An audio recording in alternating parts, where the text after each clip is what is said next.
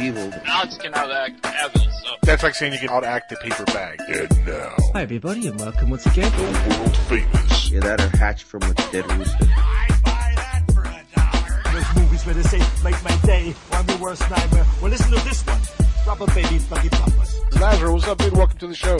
Hey, man. Thanks for having me, man. The legendary Mark McKenna, welcome to the show. Yay. Yay. Thanks, guys. That's the best we can do, Mark. I'm sorry.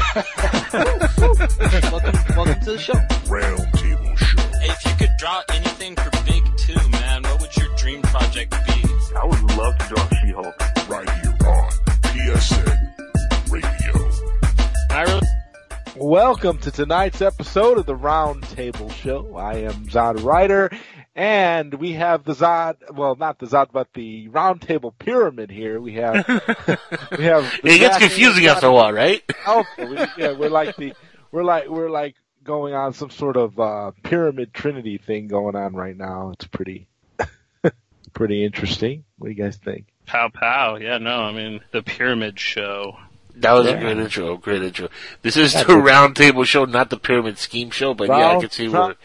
Round Table Pyramid Scheme Show. Well, he almost called us the Zodwriter Pyramid. He did. Almost sounds, yes. It sounds not safe for work, you know what I mean? That kind of sounds like something I didn't mean to say that. I almost said Zodwriter Show by mistake, but it's only because we've, have only been doing the Round Table back again now for 2 weeks.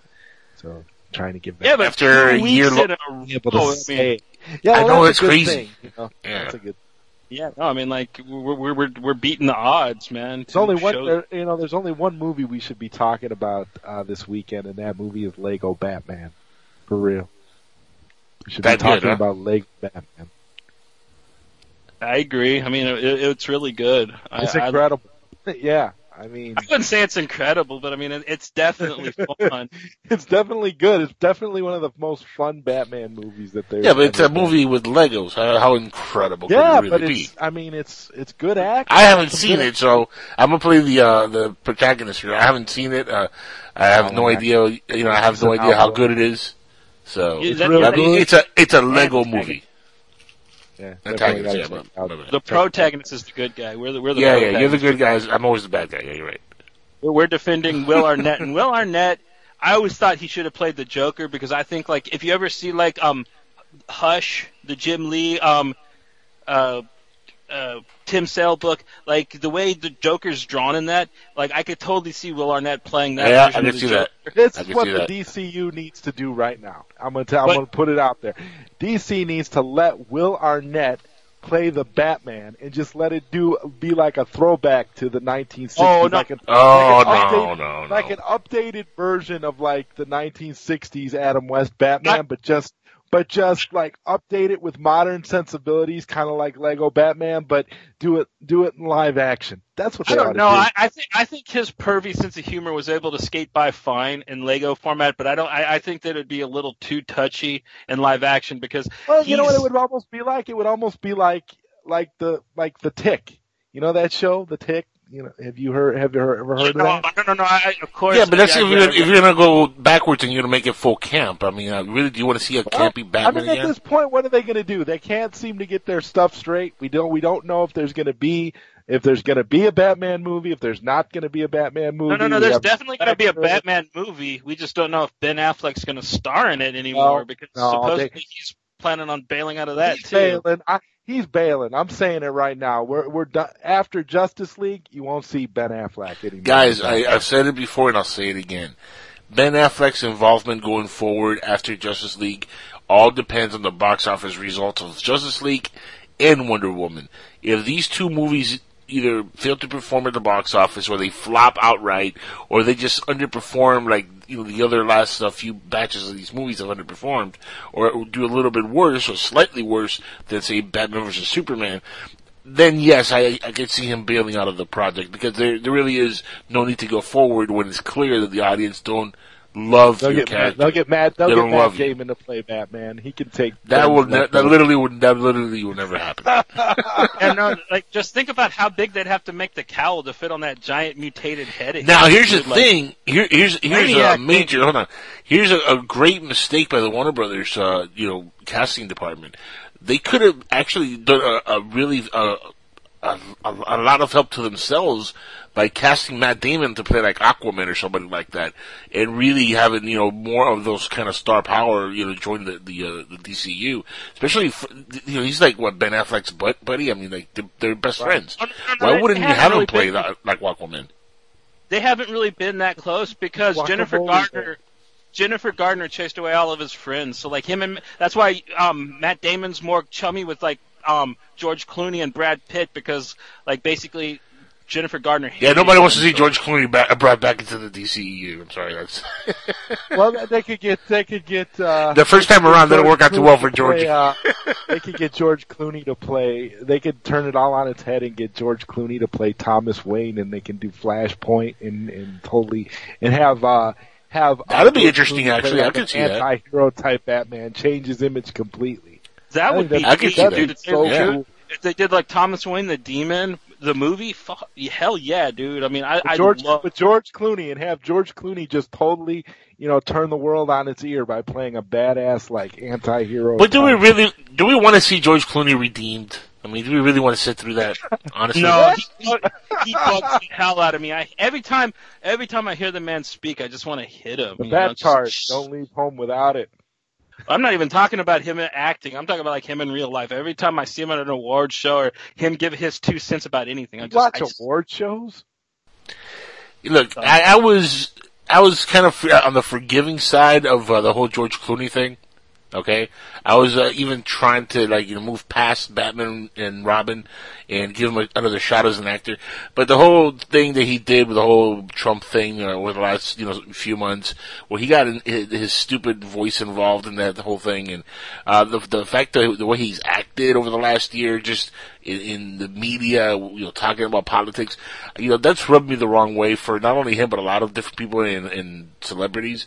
Because you know what, I want to see you as actors. I want to see your product. I don't care about. Yeah, no, but here's the thing. That's what I'm saying. That's what I'm saying. I'm not just saying him alone. Let me finish talking and hear the thought here real quick. It's just not just him. There's a lot of the people, a lot of celebrities that have come out and done stupid shit that's rubbed me the wrong way because of the fact they're inciting violence, they're inciting riots, they're getting people to act stupid for no reason. People listen to these stupid people like Madonna, Ashley Judd, just to name a few. Amy Schumer, who I really don't consider much of a celebrity, more like she's a weird stalker chick. Oh, Tim's gonna get so mad at you for that. Ooh. Fuck Tim. But here's the thing. Amy Schumer is a nobody, right? She was a nobody before that horrible movie she made. She's still a nobody. She's gonna be Barbie. What are you talking about, nobody? That movie's dead on arrival if she's Barbie. Okay, first of all. Second of all, let's call it what it is. Celebrities, actors, act in movies. Stop trying to get into politics, because when you do that, you just rub people the wrong way. I don't want to hear George Clooney sit there and talk all this kind of shit about Trump when, really, George Clooney, you live in a bubble. You know what I mean? You are a rich white guy. You know what I mean? You don't live in the inner cities. You don't see the kind of problems that Trump has been talking about, which are legit problems and legit things that he's going to tackle as president. Instead of going against the grain, inciting riots, these guys just shut the fuck up and let the shit just happen. I mean, he's a president. Get over it. You know what I mean? But the fact that he's gone on and talked and instead of promoting his movies, he's talked about like political stuff. I was like, dude, enough is enough. I don't even want to see George Clooney right now. It's like Kaepernick. I don't want to see him play football anymore for a while. It's stupid. It's anti-American. It's anti. It's just anti. It really is. You laugh, but it is. I'm gonna say that I agree with you to an extent. I don't give a rat's about anybody's politics or opinion. I want to watch you pretend to be something. Right. I don't care about your feelings on the world. And also what you're talking about, that plays right into what I was talking about with George Clooney and his smugness. And if you guys watched award shows, you'd know what I was talking about when he won his Oscar and he's up there, us in Hollywood, we talk about it first. We talk about aid before it. And that is what rubbed me the wrong way. And he's kind of done the same thing. I really don't feel bad about anybody talking mean about the Goblin King, but whatever. I'm not a leg humper of his, but I don't want to hear about them being pro him, and I don't want to hear about them being against him. I'm all for people having their own opinions, but just like most other people, I don't care if they have their own opinions. I don't want to hear them. One thing is to have your own opinion. Another thing is to incite violence and riots and get people involved in those things. And I'm going to say what I've said in dozens and dozens of conversations on Facebook in regards to politics. Whatever your politics is, that's great. That's fine. Whoever you support, don't support, that's great too. We don't need to hear about it every day. Nobody cares. Just live your life and do what you have to do. You do. You just get tired of hearing about it all in general. I mean, I agree with you on that level too. It's like, why do we have to hear about it? We have to hear about it from celebrities. We have to hear about it from everybody. It's whatever. Just doesn't matter. It's funny because years ago when Bush was in office, there was I think it was Dave Chappelle Dave Chappelle who made a joke about Lil Wayne or something like that. That the president we were under attack, and the president was talking about the things that was going on, and he was in New York, just standing on during the crisis of 9/11, and then somebody in the news was like, "Has anybody figured out what Lil Wayne thinks about this whole thing?" And he's like, "Who the hell cares what Lil Wayne thinks about what 9/11 when 9/11 happened? Like, seriously, who cares about what any of these celebrities think when it comes to politics? You're actors, you're singers, you're rappers. Do your thing. Leave politics alone. I mean, or at least if you're going to have politics, your political views, that's fine, have them, but don't incite riots. Don't try to incite violence. Don't do shit that comes completely off as anti-American." If you don't like if you don't like the country, get the fuck out. That's simple. Rosie O'Donnell, please get the fuck out, because she was threatening to leave, and so far she hasn't left. I'm bitter about that. I really am. Orange lives matter, celebrities. Orange lives matter. Yes. Leave our orange president alone. Hey, you know who was also kind of orange pigmented? Most gingers. No, well, besides that, but he was a president too. You can look this up also. He actually had a disease. I can't remember the name of it, but John F. Kennedy was kind of orange. JFK? Yeah. What did he have? Jaundice? Did he have bad liver or something? That's about the something only like thing that. I know that will make you. Yeah, besides having a bad spray tan, like our current president, you got to have like liver problems to try to turn orange. No, I think definitely Trump is like a bad tan, because you look around his eyes, he has like little white spots around his eyes. Like he's like the Jersey Shore people. He's orange because of the spray tan, dude. Like you said, you could tell by his eyes, because he's around his eyes. He's got normal colored skin, but the rest of him, he looks like he bathes in Cheeto dust. All right, so maybe he spends a lot of time in tanning booths.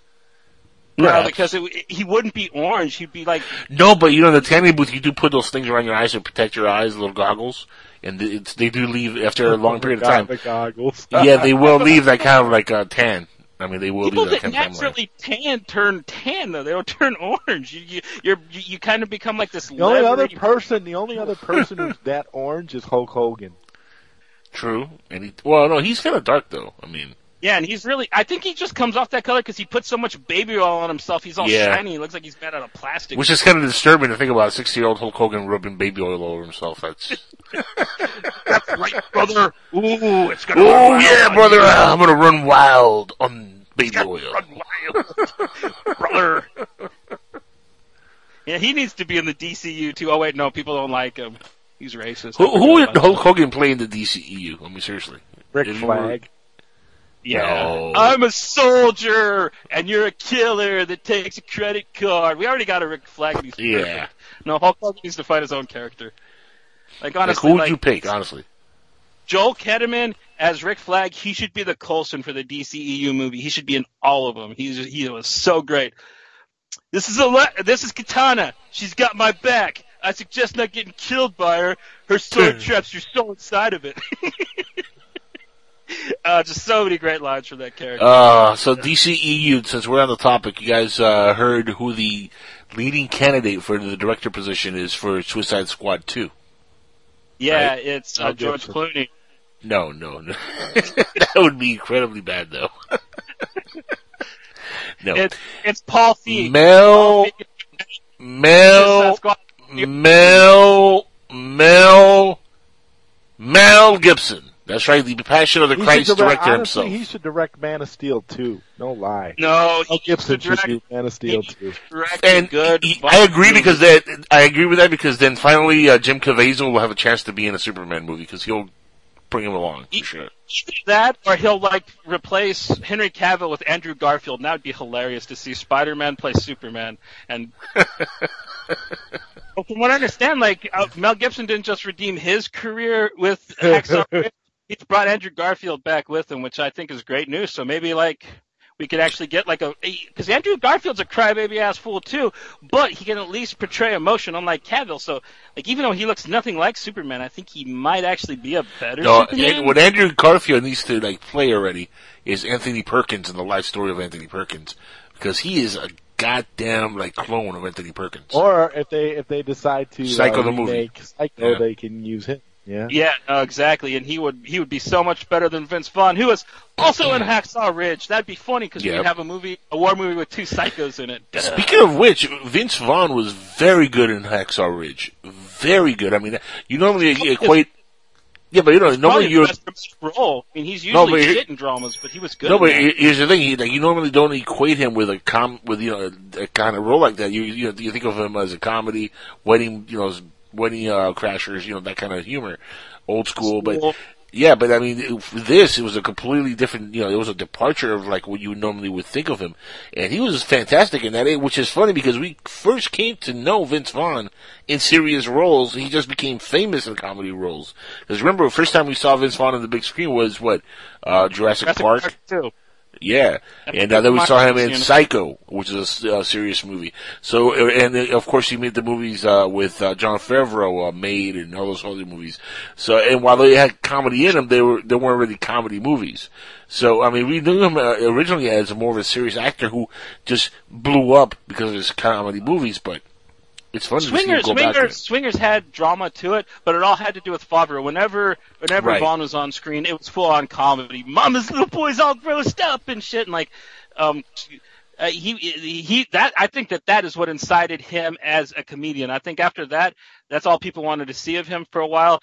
And then when he tried to come out and do drama, it's just he picked bad roles. Maybe it just didn't work out for him. He did stuff like True Detective season 2. That True Detective, yeah, that was awful. And so I mean, that's why I think that maybe if he really wants to break in to doing drama again, he should just show a reel of his stuff from Hacksaw Ridge, and I think he would actually land some decent drama roles finally.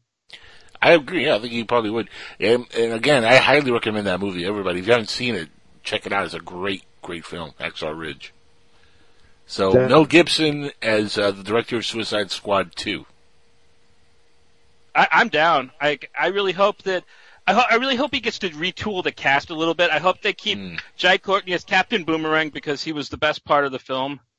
They need to rewrite Deadshot a little bit, but I think Will Smith is actually salvageable as that character.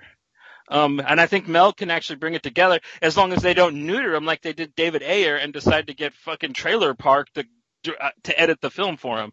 They actually let Mel Gibson sit in with a real editor and cut a decent film together. I think that Suicide Squad 2 has a decent chance of not just being a schlocky cringe fest. Here's the thing. Here's why I think, and let me speak before you guys overtalk me here and try to get your thoughts across for a second. Here's why I think actually Mel Gibson is the perfect director for this kind of position for this movie, or a movie like this for a studio movie. He is coming back from limbo. This is a guy who was, exiled from movies for a while because of his situation. He has now been able to manage to salvage his career with this great film, Hacksaw Ridge. He is doing, what a lot of people didn't think he would be able to do, which is make himself a viable director again. Now, with that said, he is also on a very, very tight edge when it comes to being a director.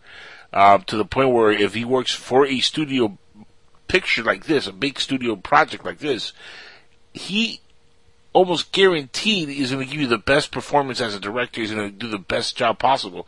But I guarantee you he will not be a problem when it comes to editing the movie if the studio wants certain things done, because he does not want to piss off the studios, because he wants to continue to get these kind of projects now that he's revived his career. So he's going to be very politically correct with the studios, very studio friendly, unlike some of the directors who have not had the kind of issues he's had. So he's going to be easier to work with the studios. He's going to be more manageable with the studios. Plus, you're getting a director who is a fabulous director in his own right, and he's a fabulous editor in his own right. So I'm sure there's going to be very little butting of heads with the studio, because he knows what the studios want to begin with. He's not like one of these ABC directors who has no idea, what the studio wants, like Josh Trank. He just has his own idea, and he wants to just do what he wants to do.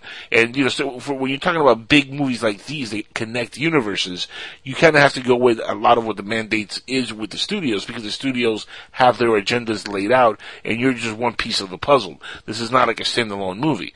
And a lot of folks don't understand that they're making these movies, and that's why WB keeps failing, because they're giving projects, I think, to the wrong people that are trying to do their vision instead of trying to do a grand vision. And that's where Marvel got it correct.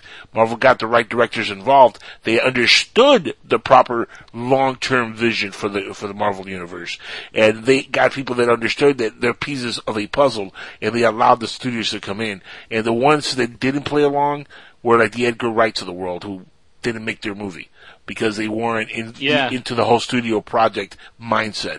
And that's what I think that Warner Brothers needs to find, these directors that are really into the whole studio mindset of a long-term vision. And I think Mel Gibson, again, will work perfectly for that, because of he's a great director, so there's going to be very little of butting of heads, because he's going to go into these things, into this movie, already kind of understanding what the studio wants and knowing what they want. So there's probably going to be very little interaction where it comes to like, change this, or you have to do this differently, because he's going to understand what they want. He's done big pictures before. He's done big projects. Well, so he's that kind of director. Yeah. He's done them. He's done them for Warner Brothers. He's actually had a very long working history with that company. The Lethal Weapons and a lot of his projects were done by Warner Brothers. I think Passions of the Christ is the only one he didn't actually do with them. So he's already pretty much on friendly terms with these people. I mean, he's having to re-ingratiate himself with them, but they're old friends that he is schmoozing up to. So I think that you are really onto something, and you just kind of overlooked that one little detail in this whole jive thing that's going on with him and this company. And well, he's worked with them, but he's worked with a lot of different companies over the years. I mean, he's done movies for several different big companies. But the point is that he has worked on big budget projects before, so the studio knows that this guy knows what he's doing when it comes to a big budget movie. Not only that, he's very clever as an editor. If you watch a lot of his movies that he's directed, he edits a lot of the movies themselves, or he's involved heavily in the editing. So he's a very good editor as well as director. Editing and directing are two different things, and you gotta understand when you're making a movie. A lot of times the director sits in with the editors, but the editors are the ones that actually know how to put the pieces together the director gives them. And you have to have two brains kind of involved. And he is a brilliant filmmaker in the sense that he could sit there with the editor and understand how to get the editing properly done, because he knows how to use the technology involved in this thing. Now, I've known directors that are great directors behind the camera. They get great shots, but they don't know how to sit there and edit a movie because they don't know how to use a computer properly. They don't know how to use the technology to edit the project. Even when they were doing old school, where it was actual with film and splicing film together. Yeah, I mean, they wouldn't even know how to do that, so they'll have to get a professional editor to do the whole work for them. In fact, I was involved in the project here in Miami where I did the score for a film, and it fell apart because the director didn't like the editor and the way the editor edited the film for him. But of course, the director couldn't edit the shit himself because he had no idea how to do it. He had no understanding of the technology involved or the software and how to work that software. But you're talking about Mel Gibson, who understands how to, he knows how to sit there and edit the film himself. He's done it. He's that clever of a director. J.J. Abrams knows how to do that. That's why his movies have been so successful, and he's always involved heavily in the editing as well. Christopher Nolan is, that kind of a techie nerd type of guy who would sit there and edit a movie, for endless hours, and he knows how to go through that process. Him and his brother actually are really good at that. So there's a lot of directors that are good at that, but there's also a lot of directors that are not good at that. So it's good for the studios to get that kind of director because he'll be able to sit there with their editor that comes in, that has their mandates, and not butt heads with them. And it'll be a much smoother process for the studio, which is at the end of the day what the studio wants. So that's why I think he's perfect for this kind of position. And another reason why he's perfect for something like Suicide Squad is Mel Gibson also has a great sense of humor, and he's really good at dark humor, and that's what Suicide Squad needs. Not Marvel pandering jokes, but actually some good gallows humor, which Mel Gibson is very good. If you watch Bloodfather and some of his Get the Gringo, Payback, and there's some really, really dark jokes up in there, but they're really funny. So I think if he brings that to his characters, it might actually give it more of like a Suicide Squad feel than just kind of a movie that, it's edgy, but it's got jokes too, Right. And I think that's another reason why he would be really good for this.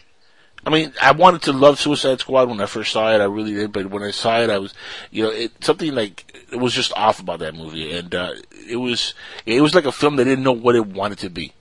And it kind of was stuck in, does it want to be an action movie? Does it want to be a comedy? Does it want to be a comic book movie? Does it want to do, what is it? Is it bad guys? Are they good guys? I mean, it was a lack of proper directing. And that's, I think, what really the movie suffered from, more than even the studio tinkering with it. I think it was just a bad choice of a director. And David Ayer is a good director. He's not a bad director. He just wasn't right for this particular project. He wasn't ambitious enough to step up and tell and fight for what he wanted in the film. And I think Mel Gibson will go in completely different, looking at it.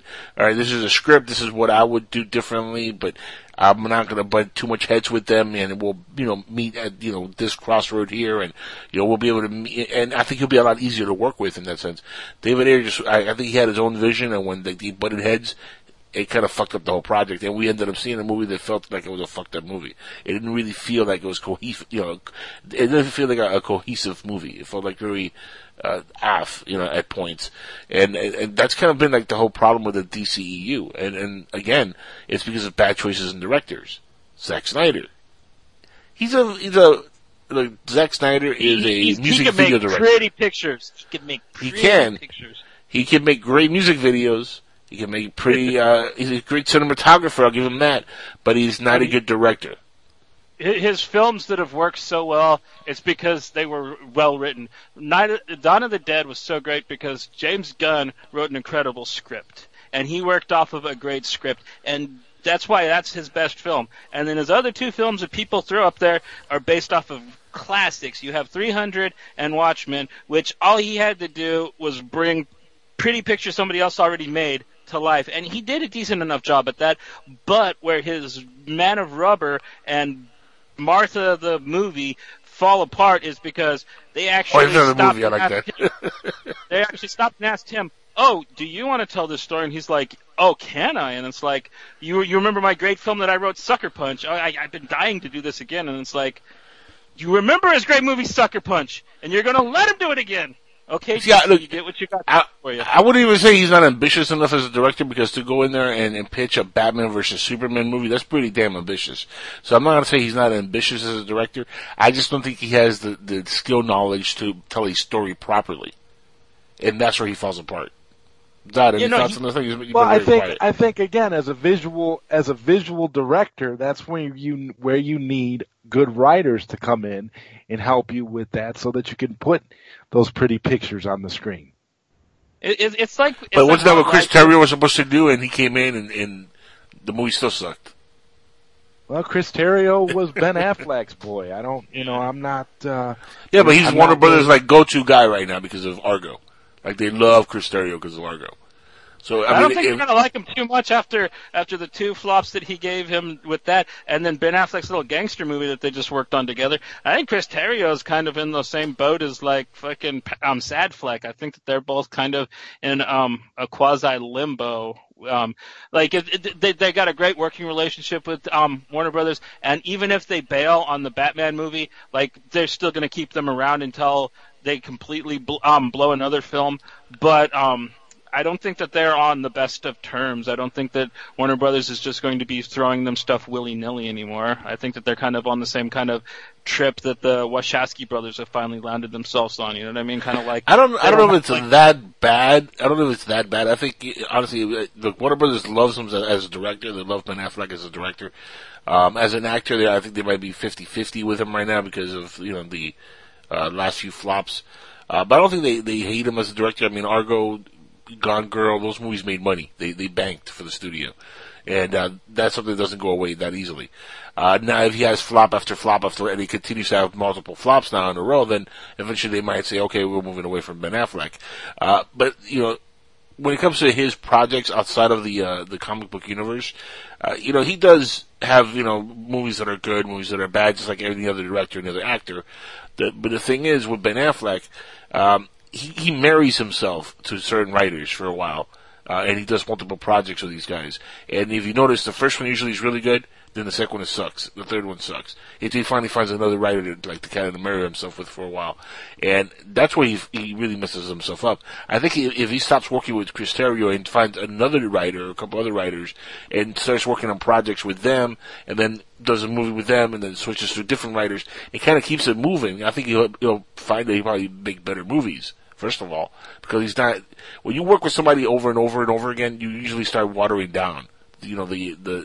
I guess the ideas that come, back and forth between the same people. When you keep it fresh and you keep it new ideas come out, new thoughts come out, new ways of making movies come out. And I think that's part of the problem is he's too married to Chris Terrio right now, and there's their 4th movie together. Did he work on The Town with him? Did Terrio work on The Town? No, I think Argo was his first project, and then he did Batman vs. Superman. He's involved in Justice League. He's involved in the Batman with him also. I mean, that's 4, and I don't know if he did the Accountant. I don't know if he was involved in that or not, or the other movie that he did. But I mean, he's done 4 or 5 movies with the guy now. At some point, the formula is going to stop working. I think the Accountant was... Chris Terrio's been involved in all those, it looks like. Justice League, Batman vs. Superman, even the second Justice League movie as well, the Batman. Right. I mean, this guy he's proven nothing. Argo's a decent movie. I liked it. I even gave Argo a good rating when it came out. Great movie. I'm not going to argue that.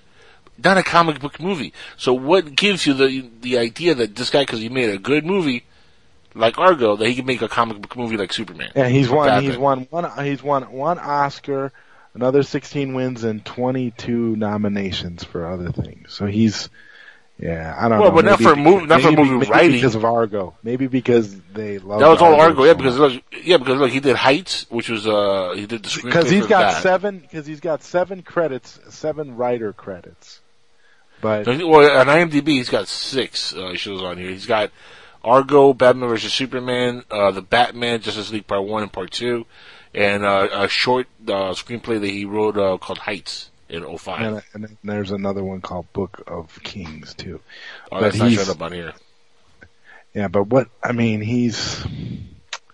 Oh, that's a short credit. Yeah, that's a short writer credit. He's actually directed something, too. He directed a TV episode of a show called Damages. Wow. Damages, wasn't Ted Danson on that? Wasn't that his show after Becker? Damages, I'm showing up here Chris Terrio, right? That's what we're looking at? With Glenn Close and... I mean, I see the director's short was Book of Kings. Yeah. TV Damages. Yep. I Look Like Frankenstein, 2010. But here's the thing, very limited projects. Nothing is original IMDb or background. prior to Argo would suggest that this guy, he's perfect for a comic book Why movie. wouldn't, and this is just like a general question to you guys about these comic book movies. DC's got so much great talent writing these comic books. No, they don't. Writers, why don't they allow comic book writers to come on board and to help write the screenplays for these films? Like who? Scott the Wax Snyder? Yeah, that's all we need is two terrible Snyders working on these films together. No, thank you, man. No, DC. They had a great idea with Rebirth, and they've already sunk that lower than fucking DCU was. I don't know where these great writers you see are coming from, but if they have them, Dan Didio fucking strangles them before they even can tell a good story, and Marvel's not doing much better with their writers, hence why they're not letting people like Al Ewing write Marvel movies, you know what I mean? Because they have awful writers there too. So I think that kind of answers that question. Both big two are writing rubbish right now, and I don't think that either of them need to involve that rubbish in their live action stuff that's actually at least watchable. Kind of, not really. Yeah, but at least they'll be able to make something that goes along closer to the canon of the comics that's, right now in current canon, I guess would be the best way to say it. But it'll be at least a little closer to the comics, which, at the end of the day, as comic book fans, we kind of want that. Isn't that what we always bitch about? Something like the comics. Well, they might give us something that's closer to the comics, which at the end of the day is, I think, what we all want. Well, not this run of Batman. Not none of Zach's. None of Scott it's better Snyder's than. run But of my Batman. thing is that they've It's better never than really this, brought yeah. on, but they've never really brought on any writers, even writers that used to write Right. good comic books. Is the point that I'm trying to make? I'm not talking about this particular run. I'm just saying that generally speaking, you've had some great comic book runs, great comic book stories that would be great translated into film. So why don't they ever bring on those successful writers on to help they write do. out some Like of these- Frank Miller's gotten involved with almost every.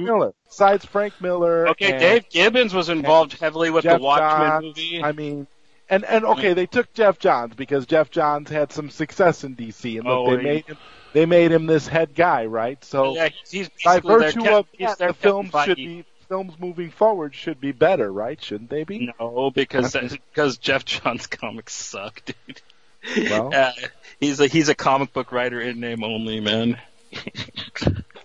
why not bring in Bruce Timm, who was responsible for Batman the Animated Series and Superman the Animated Series, and making all these great Batman animated films and Superman and DC and all that? Why not bring him into the live action fold and see what he can come up with?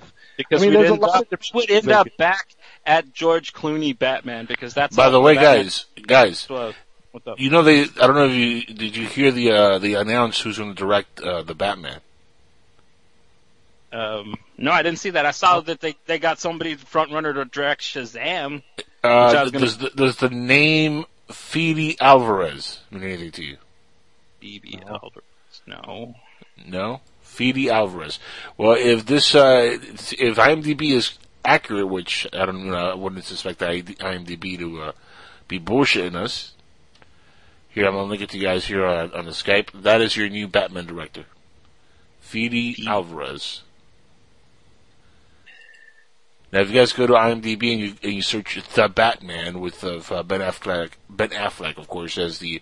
Ben Affleck, which is funny because he's writing the screenplay along with Chris Terrio.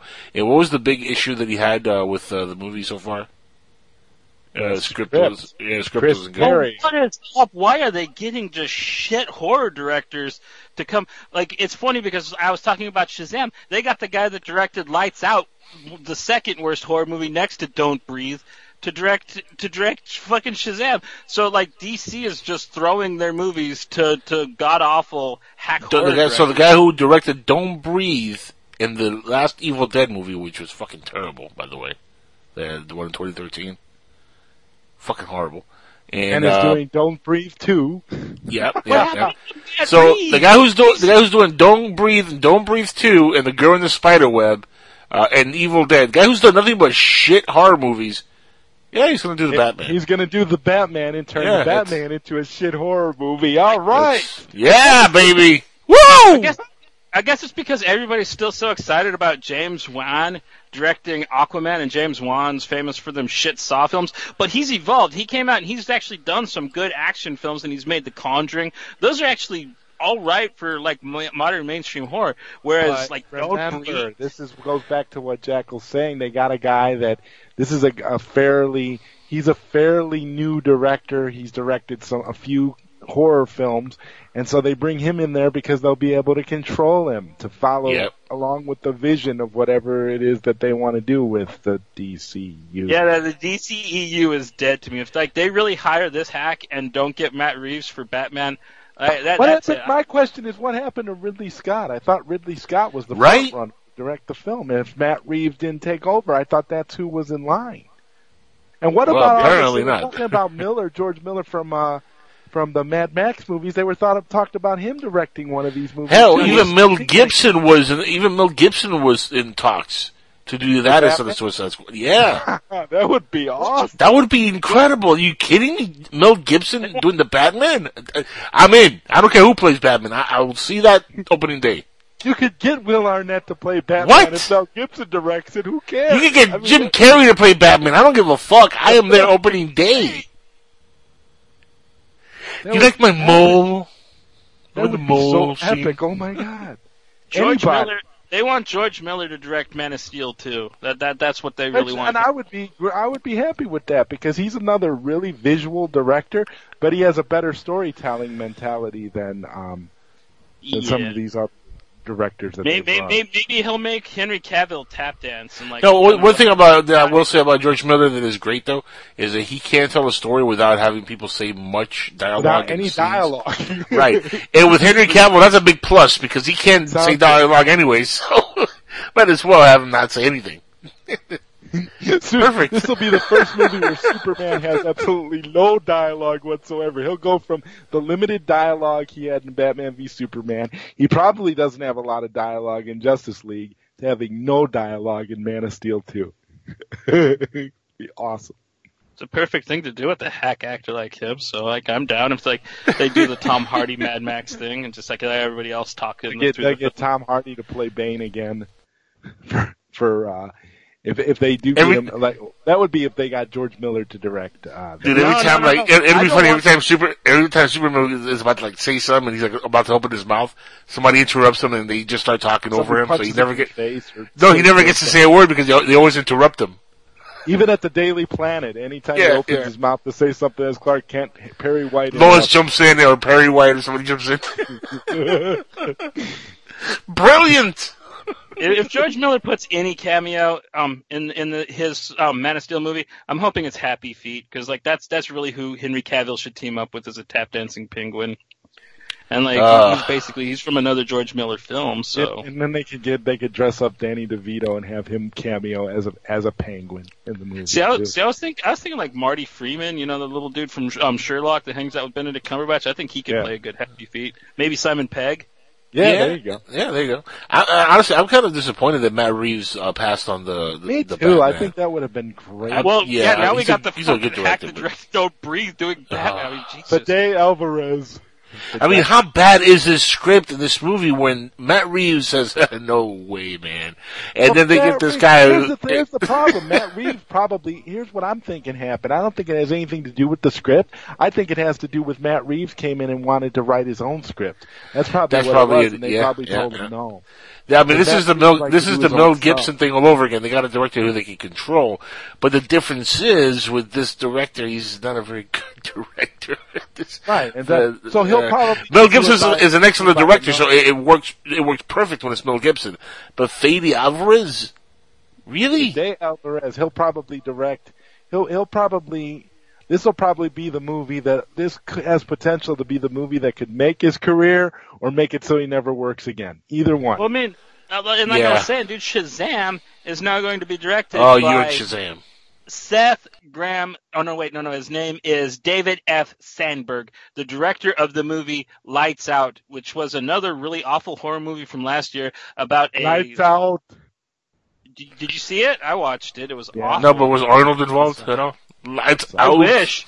It would have made it watchable. Like this one, it's about like this like goth girl and her little brother who's being tortured by like this like ghost thing that can only come out in the dark that was friends with her mom, but dude, it made no sense. They need to get M. Night Shyamalan to direct one of these movies, man. Yeah, no. Now I made fun of Jackal last show because he was talking about M. Night Shyamalan directing fucking Shazam, and now, yeah, get him. If it's gonna, he'd be perfect for Shazam. Thank you. To be honest, yes. I think that would be the best movie for him. That would make. I still think he would be better at like something like Sandman or like The Phantom Stranger or The Spectre. I could see him doing Sandman and Spectre, but let him do Shazam first to get his foot in the door, and then do those other movies.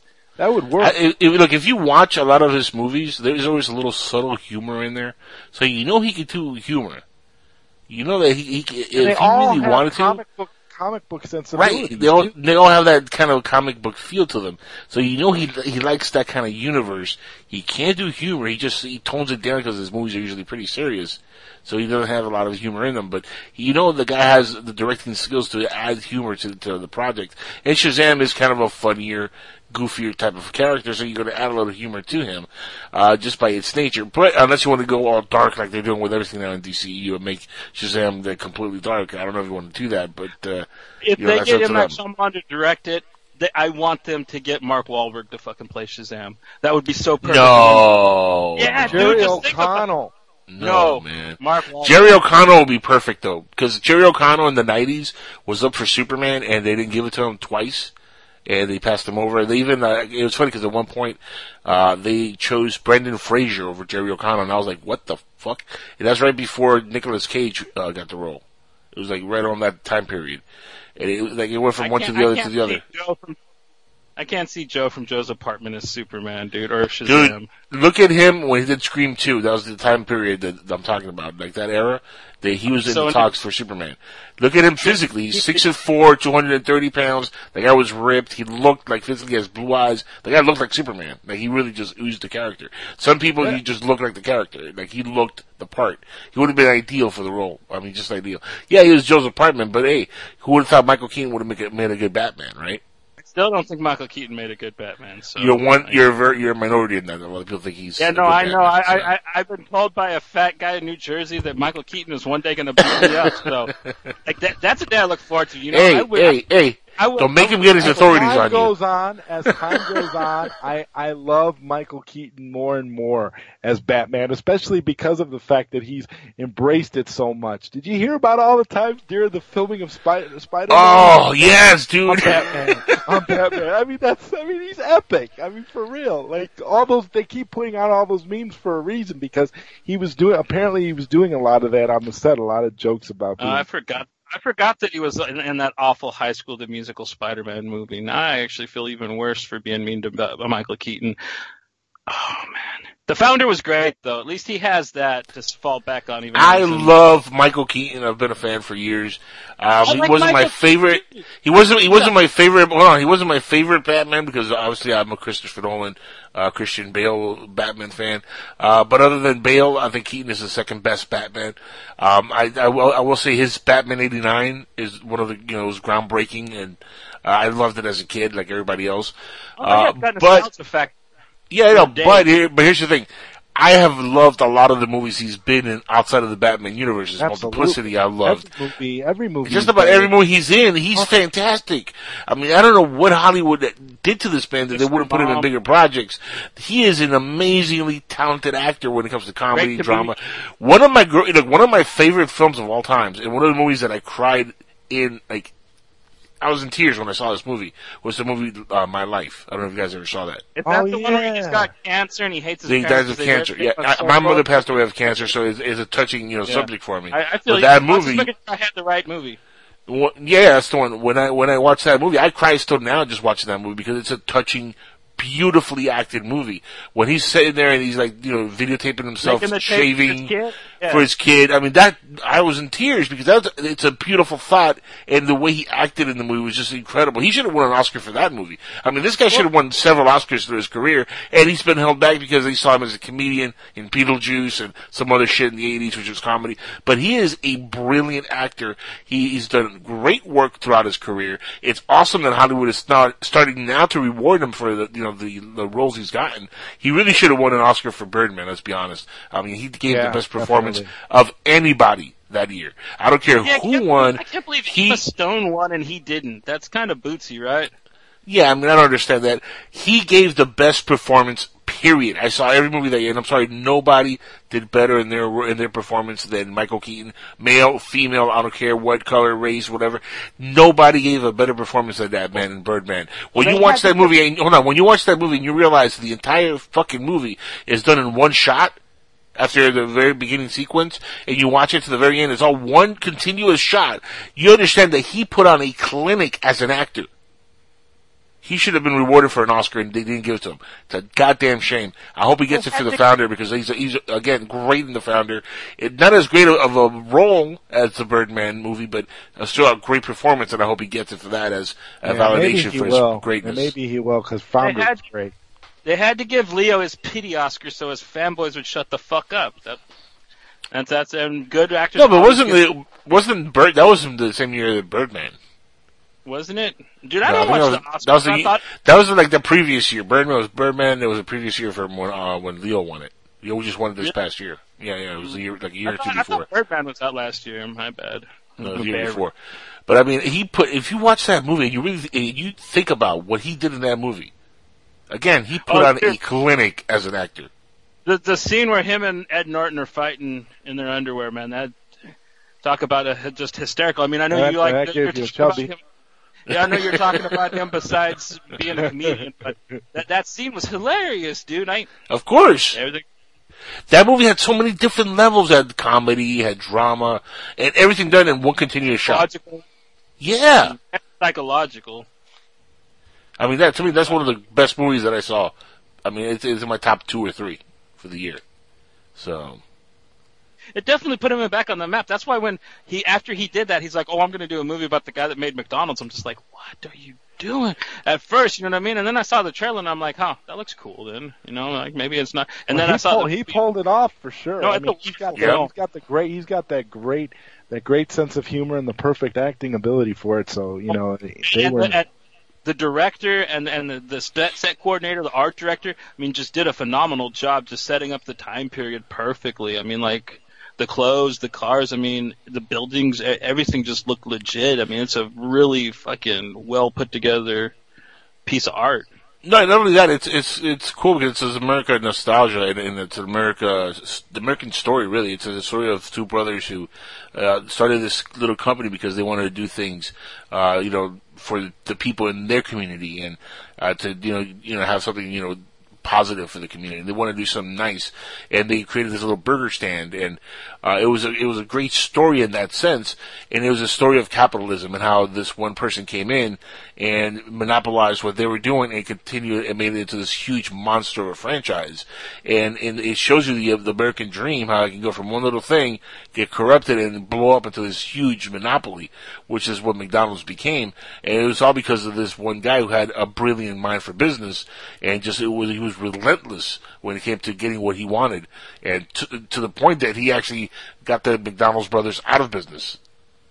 Funny enough, I mean, if you watch the movie, it's a great. Yeah, no, I mean, it's. The script on it's fabulous the way they put this together, and it's all. I mean, it's as pretty accurate as supposedly as you would want it to be. I mean, they did a good job at keeping it as truthful as possible with the actual storyline and what really happened to the McDonald's Corporation and what it really came from and what it is. And I mean, you would think that's McDonald's, who cares? But this is part of American history. That McDonald's is one of the biggest corporations and franchises in this country. So why wouldn't you want to know where this came from and how it got to where it is right now and how it became this bigger than life company that it really is. But with that said, guys, we got to hit commercial break in a second here. And I just wanted to let everybody know that Crystal Pepsi is back in stores for the summer. So as you guys excuse me for a second, I'm about to open up a nice little bottle here and take a sip on air of Crystal Pepsi. I hate that stuff. It's fucking delicious. It's so good. Sponsored?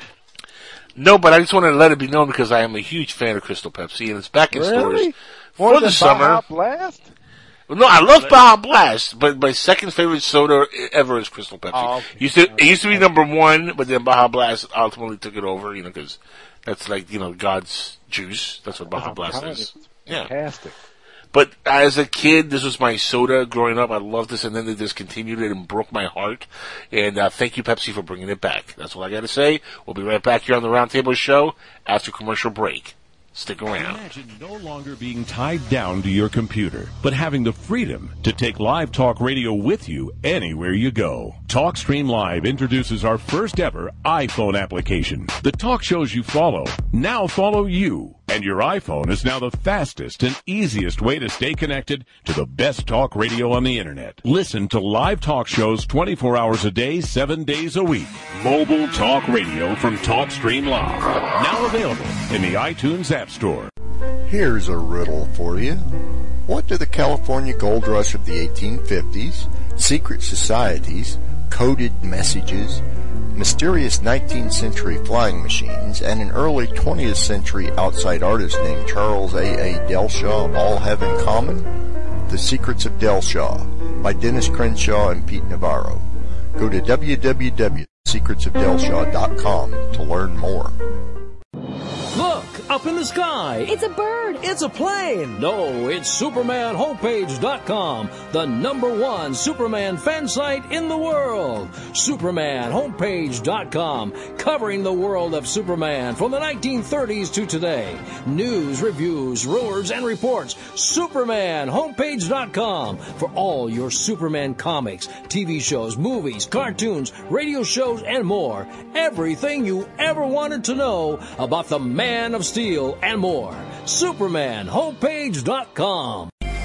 Put a team of professional consultants behind your home or business computer with Key Information Solutions, providing solutions to your internet and computing needs while keeping you on the cutting edge of technology, preventative maintenance and networking support, hardware and custom-built computers. Let Key Information Solutions be your personal tech staff for your home or office with affordable hourly, monthly, or annual rates to fit anyone's budget. Call Key Information Solutions now, 954-973-3374. That's 954-973-3374. Or visit keyinformation.com.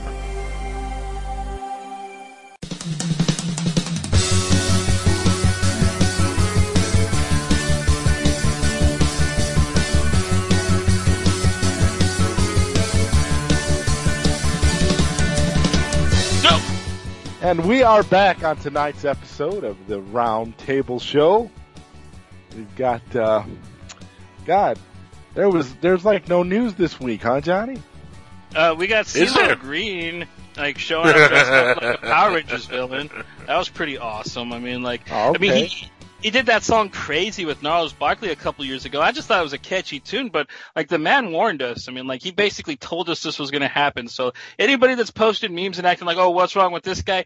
Man, he let us know years ago. He's crazy. You know what CeeLo Green reminded me of? And it's kind of, this is going to come off maybe a little racist. Sorry ahead of time. But you ever get those little chocolate candy bars that are wrapped like in a golden foil? And you peel them and there's chocolate in the middle? Yeah, like the little Santa Claus is in the yeah. Like you peel the gold, like he was on some crazy gold makeup outfit. You unpeel him, he's chocolate in the middle. He's like, he's a brother, but it's kind of what it reminded me of. I'm sorry. Yeah. I said it's going to be slightly racist. Trigger warning. I'm gonna kick you off a chat for that, man. Come on, man. You can't tell jokes like that online. Yeah, well, it's my show. I say whatever the hell I want. Anyway, moving on. I was fucking with you, man. You know I like the joke. Oh, here's this is something with my we missed. Cool joke last week. I can't Cool keep Runnings. running. Hold on, guys. There's a rumor, and I can't believe we missed this, that Arnold Schwarzenegger has a possible small cameo role in Wonder Woman. Uh-oh.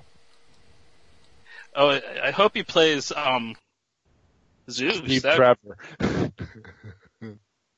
No, dude, Chris Pine's Steve Trevor. I know, but I'm just saying. Well, maybe an older, juiced up Chris Trevor's. I don't know. In the future. No, they'll get William Shatner to play that. That's who Chris Pine is when he grows up. He's William Shatner. No, check that out. It says Terminator star Arnold Schwarzenegger might be joining the cast of the upcoming DC movie Wonder Woman, which stars Gal Gadot as the title character. The rumor was started by Comic Book, the website, who noted that director Patty Jenkins and co-writer Geoff Johns both followed the actor on Twitter, while that means he got cast. So, Geoff Johns. Get off Johns. Yeah, that's Geoff Johns, but I call him Geoff. Yeah, no, I like it, dude. Yeah. They followed him on Twitter, so that obviously means that Get Off Johns and Patty Jenkins following him on Twitter means he got cast in the movie. Obviously, that's how that works. Yeah. It says it may simply be a coincidence, but it could also mean something else entirely. Probably not. In the past, fans were able to deduce that Joe Manganiello, whatever they pronounce his fucking name, had been cast as Deathstroke after several DC Films executives simultaneously followed him on Twitter. It's possible that Schwarzenegger will play Ares, God of War, or Zeus himself. He could be also part of the film's end credits scene and reprise his role as Mr. Freeze from Batman and Robin. A most likely scenario. That would be awesome. I bet you he's gonna do the voice for Ares, and Ares is gonna be like some big CGI thing, and Arnie's gonna like basically do his voice, and it's gonna be like, "I'm gonna kill you, Diana. You're gonna die." It says here, meanwhile, Wonder Woman has received negative reviews already prior to its release. But producer Deborah Snyder assured fans that the superhero solo film Snyder is all over bad DC properties. That's his wife. That's Snyder is Zack Snyder's wife. Tells you everything right there.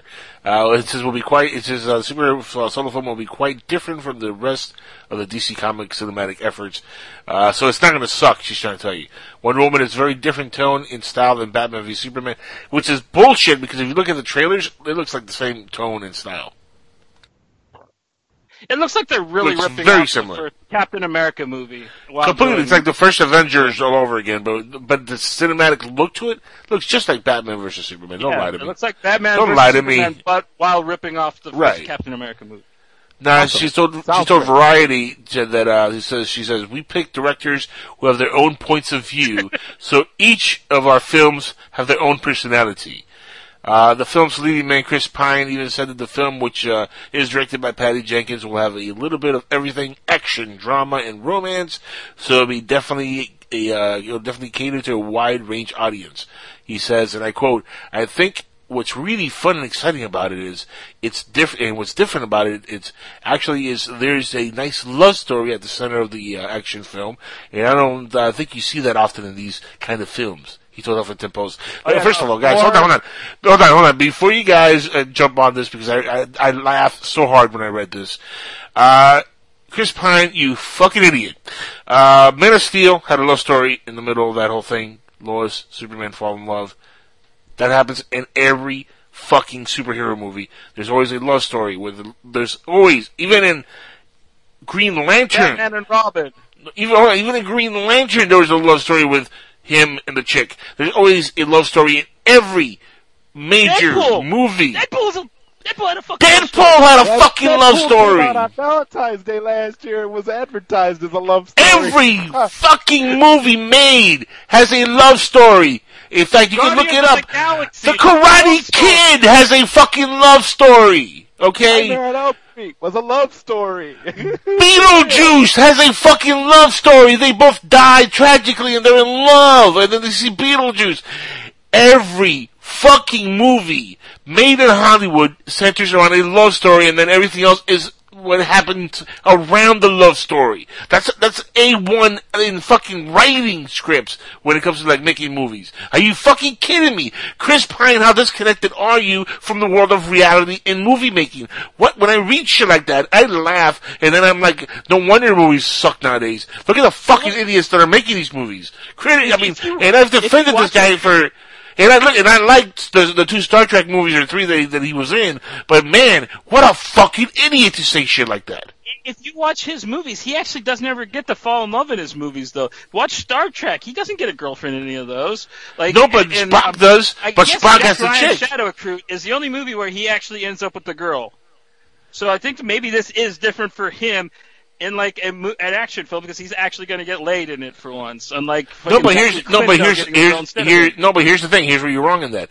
Even in the Star Trek movies, he's like a womanizer. He's always after the chick. But that's like because the character of Captain Kirk has always been written as he's kind of like he's a flamboyant womanizer. He's always like he gets all the chicks. He doesn't have one central love story. He has multiple love stories because he's like the James Bond character, where he always has a different chick in every movie. That's kind of like what's happening from the green chick to the white. Remember in the first one he has like a green chick in his room. He's getting laid, but I mean he doesn't end up with the girl like William Shatner, Captain Kirk would. I mean, every episode he ended up with the girl. Well, that's because this is a mirror image universe, and in this universe, Spock gets the girl, not Captain Kirk. Yeah, Spock gets the girl, and Captain Kirk can't win a fight. So, I mean, like, I kind of can see where Chris Pine is getting a little bit of this from, at least from the films that he's been in. But here's the he's crazy. Definitely disconnected from the rest of fucking Hollywood. He says, but let me read the quote again. It says, I think that's really fun and exciting about it is what's different about it actually is there is a nice love story at the center of an action film. I don't think you see that often in these kind of films. Dude, that's in every one of these fucking movies.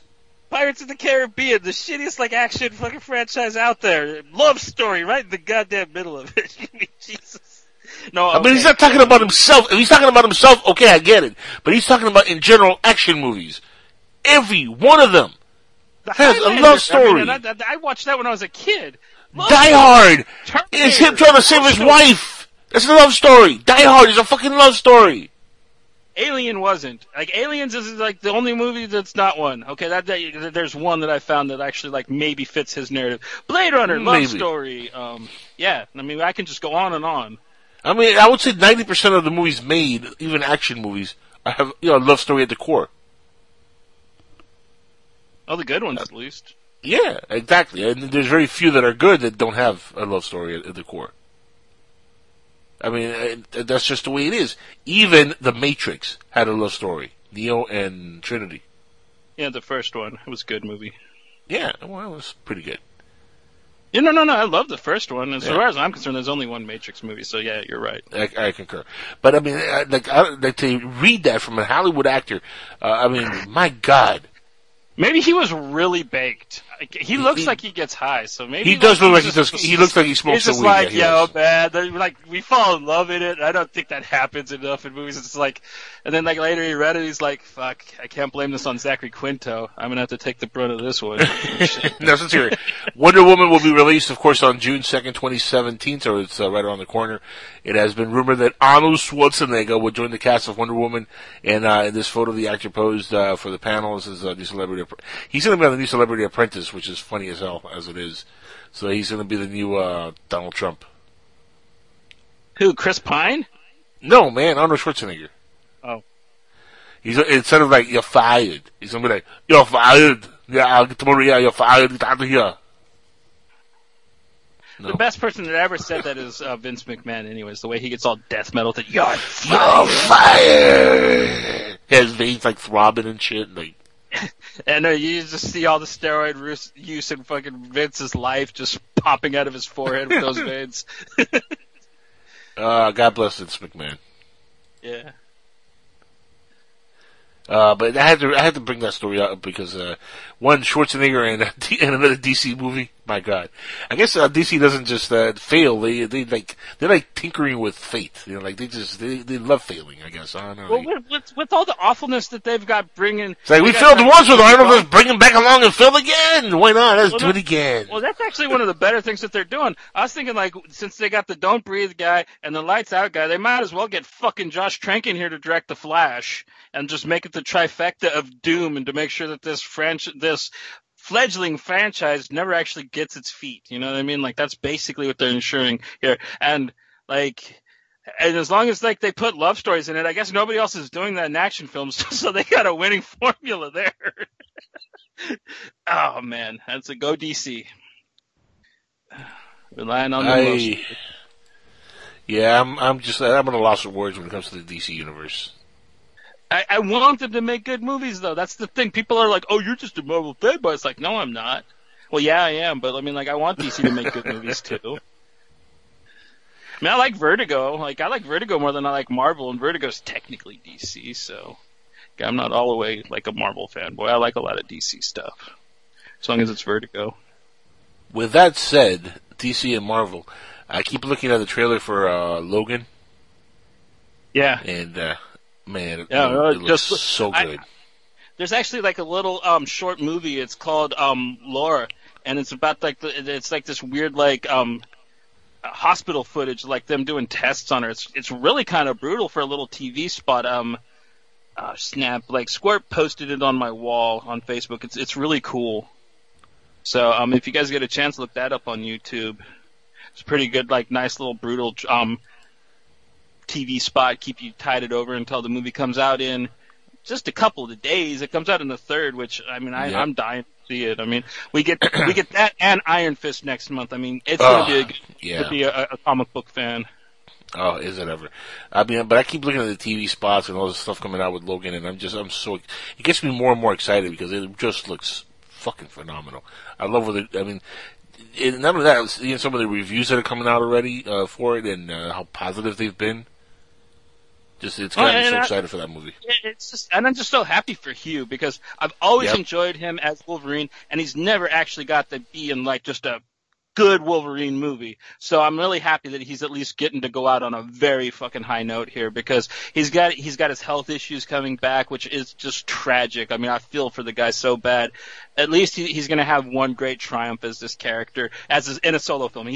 Some of the X-Men movies have been great, but like a solo Wolverine film that just finally shines on its own, I'm glad it finally happened. I liked the second Wolverine movie. I thought it was really good. I loved the Wolverine, but it could have been better. I think it had one bad guy too many. I didn't like the blonde nurse lady. I thought that she kind of crowded things, and there was a couple of things I had minor problems with, but no, the Wolverine is a fantastic film. It's probably my second favorite Foxman movie underneath Deadpool. So but I think Logan might actually like be better than Deadpool. Well, the thing I liked about the Logan trailers, at least, and what I'm seeing and hearing about it, is it's very character and story driven, which is something I've always wanted to see. A Wolverine movie that is like that, is very story character driven. And the great thing about it, and it's going to be a departure from the last one, at least, because the last one had a good story, but it wasn't as character and story driven as it was action driven, which was great because you always want to see Wolverine go crazy on the big screen and have these great action sequences, and we saw that. But now let's go a little bit further, and now to see him as a character and see a great story be told, and that's what I really want to see with a third movie, and that's what they're doing, and I think that's what's getting me so excited. Is this is really a character driven story? It's him, it's a little girl who is really, if they go by the comics, it's a clone He's of like 23. him. Yeah. So I mean, if they go by the comics, this is going to get so many people like super happy and excited for this film when it comes out. Another thing that I really like that they're pumping it up is, like, it doesn't just look like a Mad Max type movie. It kind of really is, because from what I've read, there is a decimation type event where there have been no new mutants born in a certain period of time, and the ones that are still around are in hiding and stuff. That's why Wolverine is protecting this little girl so violently until he actually finds out what she is, because as soon as they showed her two claws and then she's a girl, everybody knows what she is and where she come from, or at least somebody that will explain it to you. So they're really going to pound in the importance of the situation with such a desolate storyline that I can't wait to see it. I think that it's a great idea. I really loved the decimation when they did it in the comics, so I really hope that they can pull it off as good in the film, and it really looks like it will be. I mean, like, even the wire stunts in the trailer, I usually hate wire stunts, but they look good. Like when she does the flip and just like sticks her claws in the dude's head, and then she just like jumps off Wolverine's back and gets that fool. I mean, like, that shit looks clean. I mean, those are actually some decent looking wire stunts. Guys, here's a question: over or under? Do you think this will open to $100 million over the weekend? Over or under, Zod? Zodwriter. Okay. Johnny Alpha, take it. I'm not really good with the box office stuff, but I really hope that it would be, because it looks good. I know it's so hyped. I got friends that hate comic book movies that are raving about how fucking awesome this movie looks, so... Well, I'm predicting about $85 million opening weekend. 85. Yeah. That sounds about right, because it's March, so that means that, sadly, Fox doesn't really have much faith in this movie since they're putting it out at the beginning of the year. But I think that I they're wouldn't know about that. it'll be a nice early year surpriser. Oh, that's usually what it means when they put a movie out in February or March, man. They don't think that, either they think that like it'll be a nice surprise for the time of year and people will go and see it and they'll make good money that way, or if it fails, they knew it was going to happen and they put it out this time of year anyways. But from the reviews I've heard, I don't really see it failing. And the fact that it's a Hugh Jackman Wolverine movie. I mean, even Origins made a decent weekend when it came out, and that was garbage. I don't know about that, because a lot of big movies come out in March, so, I mean, but that's, neither here nor there. April and May are usually like the hotter months, but... Yeah, no, it's the beginning of the year. Usually, like, the closer you get to summer, and summer is when the shit... The blockbusters come out in the summer. Yeah, the big, huge blockbusters, the Avatars, and... Sadly, it's weird because, we're not going to see Star Wars in the summer anymore. We're going to see it now only in the winter, which is why things are changing. The climate for, like, what's the big time of the year is changing because, Lord of the Rings, Star Wars, these movies all prove that if you open up in December, you could be huge at the box office. And, a lot of big blockbusters are switching from summer releases to December releases and early January releases because there's a lot of money to be made at the end of the year. Lots of money. People are at home, families are together, they want to go see a movie together, theaters get packed during that time period. When I worked at AMC theaters back in the 90s, our biggest, lines were usually during the winter, during December. That's when we really had the most, walk-up lines. And you would think, it's like Christmas Eve or something. What do, people will be out in the theaters? No, people go to see movies on Christmas Eve, New Year's Eve. I hear about that. I've never personally actually gone to a movie on Christmas or Christmas Eve, though. But I hear that it's a big market, but I just look at Logan, and I just feel a little sad that they didn't even have enough faith to put it out in the summer, because it actually looks better than most of the summer movies that are coming out. I think the trailer for Logan shits all over the trailer for Spider-Man: Homecoming. By the way, I think we lost Zodwriter. Zodwriter, you still out there, or are you back? I'm here. I was having some issues, some technical issues, so I'm okay now. Spider-Man: Homecoming. No. Do you think Logan $100 million on opening weekend? Apparently he left a long time ago in a galaxy far away. Now we're talking about Logan. Over or under? What do you think it's gonna make? $100 million, over or under? It'll probably do. It's probably going to do right around there. I don't know though. Yeah, probably right around $100 million. I mean, I'm looking at about 85, maybe 90 million opening weekend. Yeah, I'm thinking somewhere around there, because it doesn't look like the traditional, like, Wolverine type movie. It looks like it's going to be good, but here's the thing though. I don't think it's going to have that kind of appeal, because I think it's going to kind of confuse people when they see the title Logan. That's going to kind of throw off. Yeah, but when you see the poster and you see the claws come out, like, who that is. Yeah, I think we've seen, but the general audience, I think, has seen, Yeah, who doesn't know that Wolverine's name's Logan? Yeah. And the name Logan has been used in a lot of the X-Men movies. They've called him Logan before. So, I mean, at this point, I think, if you're an educated audience member and you've seen the other X-Men movies and you see the claws, you know or you got a Logan 5-year-old around you to fucking explain it to you. Yeah, exactly. Or if you're not living in a cave somewhere and you've seen things on TV, like commercials, you've seen this actor who's played this character for fucking 15 years now. 9 times. At some point, in 15 years, he plays a character. I'm pretty sure it's gonna, like, record in your mind that, yeah, he's fucking Wolverine. Yeah, so, that's a mental picture. But I'm expecting around $100 million, I think, for opening weekend. That's pretty generous. Yeah, I give it like I say 85, 90 million, 100 million. It's not out of the question. But I don't think it'll go any higher than that. It would be nice though if it opened like at 120, 30 million. That'd be excellent. That'd be great. And in fact, it'll be funny. It might make it so the Fox comes to him and says, "Hey, so we know that you're getting a little bit up there in age, Hugh, but here's a Brinks truck with a whole lot of money in it. How about you come back for a couple more cameos and maybe one more couple big time Wolverine showdowns. Like, say, for example, I don't know about maybe Deadpool 3. I don't know. I think this is going to be it, to be honest. I don't know, because I was just reading that they're planning on going forward with another X-Men movie that's going to take place with the same girl that plays Jean Grey, and it's going to be a redub of the Phoenix Saga. And I don't really know how you're going to be able to do that without a Wolverine character. So, right? Well, are they going to recast him? Why? Well, yeah. I mean, that. Who are they going to get? That's a good idea, but James Franco. Yeah. I mean, Dave Franco. Actually, I was looking at a picture of him a little while ago with the full beard, and how about Mel Gibson as Wolverine?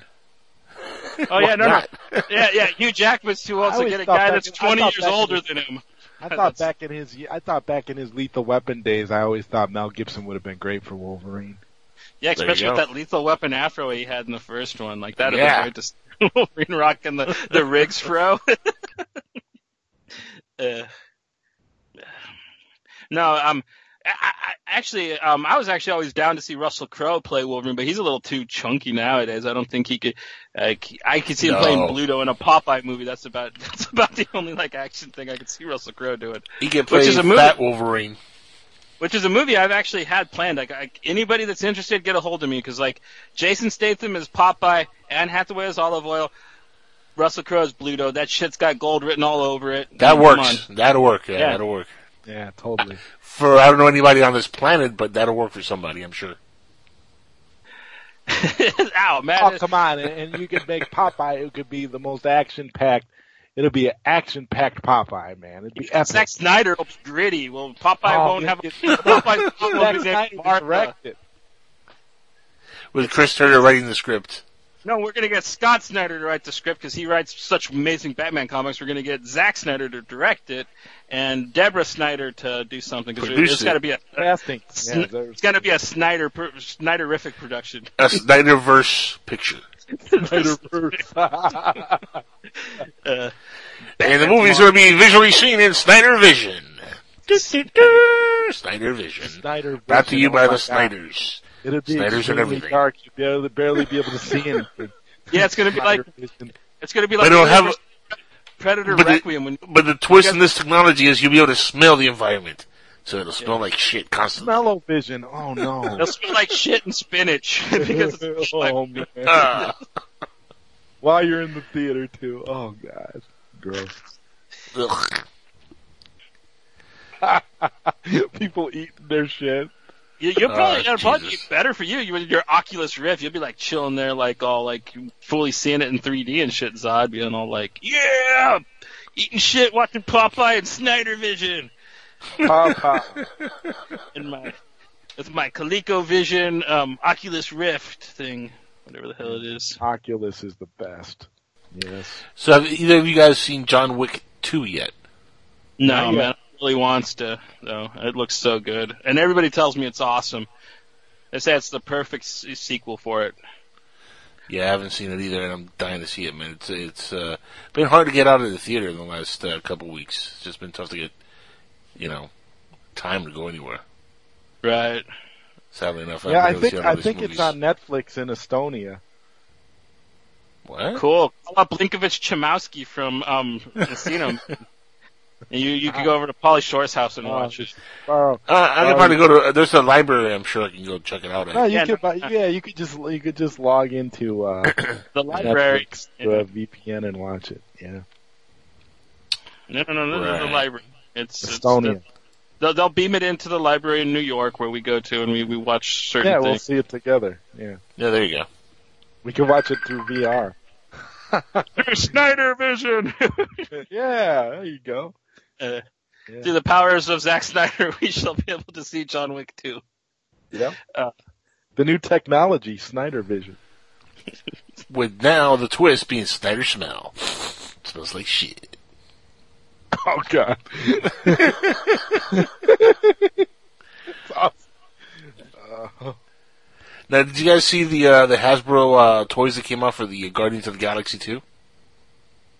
No, are they like the Legends figures? Because I like the Legends figures that came out for the first one. I have a couple of those. Yeah, I'm going to show you a clip of him, and the reason I bring this up is you can actually now see what what's his face, Kurt Russell looks like in the movie. You can see the action figure. This has been like a big thing, like nobody knew what his character was going to look like, yada, yada, yada, blah, blah, blah. Well, if you go here, I'm going to link it to you guys. Now, in fact, I'm going to also link it into the chat room here for PSN Radio, in case anybody is in there and wants to check this out. Give me a second here. Is it true that Al Pacino's going to play Rocket Raccoon's dad? That would be amazing. That's what I've heard, that Al Pacino's Rocket Raccoon's dad in it. Hooah! Yeah, you're my boy! Hooah! Hooah! Yeah, dude. Oh, wow, that looks like Kurt Russell. Right? That's awesome. Now, I don't know about you. I'm a toy collector. I have a shitload of toys. I actually have the run of the original action figures for the first movie, and that's going to look really cool on my wall. That's awesome. So you've already decided you're getting it. You're guaranteed you're getting that one. I love the first movie. He looks like Kurt Russell.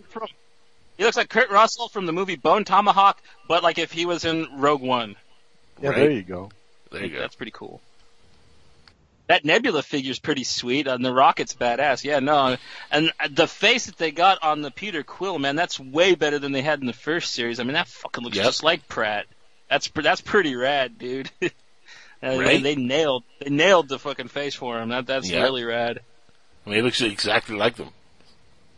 Yeah, no, the first series was great for the first film, but man, they definitely upped the ante for this for the second film series. Really cool. So for toy collectors, check those out. Those are nice figures, man. Really nice action figures. It says here, in the gallery, you'll find amazing toys from Marvel's Studios' big 2017 releases, Guardians of the Galaxy Volume 2, Spider-Man Homecoming, including your first look at Kurt Russell's Ego, the Living Planet. I cannot believe they actually are doing this. That's so amazing. The Living Planet. And Michael Keaton's Vulture, of course, from Spider-Man Homecoming is going to be displayed in... That's awesome. Cool. You get to see what the figures look like, so we'll know what he looks like in the movie. Well, we see what he looks like in the movie in the trailer. He looks like but it's very... Franco Green Goblin 3. No, but it's kind of like very quickly... the shots are too quick to really tell like full detail in the trailers. But it says here, while Thor Ragnarok was teased during the presentation, no images or toys were forthcoming. Guardians 2 opens May 5th, Homecoming July 7th, and Ragnarok November 3rd. So that's why probably they're still not showing anything for Ragnarok. Wow. I thought Spider-Man's coming out at the end of summer. It's coming out in November July. 3rd. That's pretty cool. Yeah. No, July 7th, and Ragnarok is November 3rd. Ah, I don't really care about Thor 3. End of the year. Doctor Strange is in it. That's about the other Homecoming is coming out on July 7th. Really which actually it's kind of weird. They should have released it for the 4th of July weekend and gone for that push. Yeah, you know? Yeah, because Spider-Man is the American hero. Wait, well, no, Spider-Man. But here's the thing: Spider-Man is the biggest selling comic book figure on the planet. Not only in America, but on the planet. I don't know if you knew that or not, but toy-wise... No. Daily Butthole Spidey told me about 1 million times. He really is. I mean, that's not even a joke. Spider-Man sells more than anything else. I don't believe it, because I know way more Batman fans than I know Spider-Man fans. Even in the Japanese people I know like But Batman here's the thing. Little kids love Spider-Man. Love Spider-Man. Every kid on this planet, when they're kids and they're like 2, 3, 4, 5, 6, 7-year-olds, Spider-Man is like their number one hero. It's the way it's been for the last 20 years, 30 years. Before that, it was Superman, back in the 60s, 70s, and to the mid-80s. But when Spider-Man came out with a TV show in the 80s and the comic books blew up in the 80s, Spider-Man took over as the king. Nobody rivals him when it comes to sales. They haven't in many, many decades. And I mean, I didn't believe that until I read it. Man, really? I mean, here's the thing: when it comes to toys, merchandising, novelty items, everything that is sales related, Spider-Man outsells Batman like 10-1. That's insane for me to even think. I mean, I know it's true. I've seen pie graphs. Daily Butthole Spidey would give me figure after figure because I would tell him about how much I don't care about Spider-Man, and like I've seen the pie charts and I've heard about it, but like. it's just beyond me because everybody I know that like has a ridiculous love for any certain hero, it's always Batman. You know what I mean? Like, of course, because the thing is, Batman fans are more passionate about the character because of his tragic, story of his parents passing away. But Spider-Man fans buy all the crap. The parents buy all the Spider crap. Not only that, let's be realistic. Spider-Man has a much cooler rogue villain, gallery of rogue villains. Spider-Man has a much cooler effects than Batman, which is more dark and gritty. Batman. Batman has way cooler villains. I don't know, but Spider-Man's rogue villains are pretty fucking epically cool, dude. Yeah, they're only really cool when they show outside of the Joker, which is an epic character, and the Riddler. I mean, what else is there in Batman's universe that is really that cool? Killer Croc, Deadshot, Deathstroke. These are all and Spider-Man doesn't have everything to rival that and then some? He's got the Shocker. He's got Electro. I mean, these are lame-ass villains, bro. Like, basically, like, Kingpin's cool. Doc Ock. Hold on, Doc Ock, which is an awesome character. Doc Ock, come on. That's an awesome character. Dr. Octopus is cooler than Hush, really. Vulture. Just because Michael Keaton played him doesn't mean he doesn't look like... Just because... No. Michael Keaton Shut up, it's Michael Keaton. It's Michael Keaton. That character's awesome now. It's Michael Keaton. Yeah, well, back before Michael Keaton played him in the comics, he looked like a psychopathic Patrick Stewart in a bad Liberace The thing is, you gotta understand, when it comes to sales, the Rogue Gallery for Spider-Man outsells the Rogue Gallery for Batman, just because of the way they look. They're more comic booky. Kids like that, and that's why it outsells everything else. Spider-Man has more darker looking characters outside of like the Joker and the Riddler, which are more comic booky friendly. That's why those are always the main two characters we go back to when it comes to the main villains. And to be honest, I think and this is just my personal opinion, but the greatest comic book villain of them all, to me, is the Joker. I mean, I don't think there's any other comic book villain that could top the Joker. Ozymandias. No, the Joker. I mean, the Joker is such an epic character that every time somebody plays the Joker, it's a big deal. Bullseye. I'm a big Daredevil fan, so I'm going to go with Bullseye. Nowhere near the Joker's epic. Bullseye killed Daredevil's mom, 3 of his girlfriends. Does not matter compared to the Joker. Well, see, that's the thing. You like Batman. I like Daredevil. So no, it has nothing to do with me liking Batman. It's a simple fact. The Joker is cinematically, comic book wise. I mean, he's the greatest cinematic bad guy or comic book bad guy. The only time we've ever got to see Bullseye cinematically, we had a goon like Colin Farrell playing him in an awful movie like that Daredevil movie. Like, yeah, but even if in Netflix does a badass Bullseye in season 3 of Daredevil, you can guarantee people are going to think Bullseye is a cool motherfucker. Just like, but even in the comics, Bullseye has never been. Even in the comics, Bullseye's never been as badass as the Joker. Now, Zod, what do you think of this? Yeah. Well, I mean, as far as bad guy appeal, I have to agree. I think the Joker is. I mean, because the Joker's like a household name. Everybody knows who the Joker is. So right. Everybody knows Lex Luthor too. I mean, so like those two must be. Yeah, and he would be number 2 actually on my list. It'll be the Joker, pretty much. Lex Luthor, Joker, and then Lex Luthor. Yeah. That's one thing I can say that DC definitely has more recognizable villains than say Marvel. Because they got Gene Hackman. They got Gene Hackman and Jack Nicholson to play him, and fucking old people liked those guys when the movies came out. And actually, one villain that I would think I would probably see as top 3 or 4 material, but Marvel has just underused them or used them poorly, would be the Red Skull.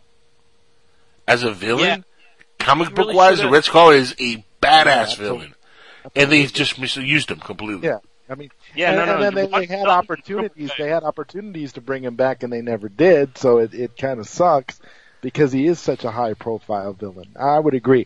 I'd say that Red Skull is essentially Marvel's Joker. That's like their, in terms of, Actually, I go with Green Goblin. I mean, as much as I just made fun of fucking Spider-Man's villains, Green Goblin's probably the closest Marvel has to a Joker, and with recognition, because he even showed up in that Stephen King trucker movie with the evil trucks. Like, there was the Green Goblin truck. He's pretty recognizable, and parents know him and stuff, so I'd have to put him really high up there with at least Red Skull when it comes to recognizable, familiar villains from the Marvel canon. And Bullseye.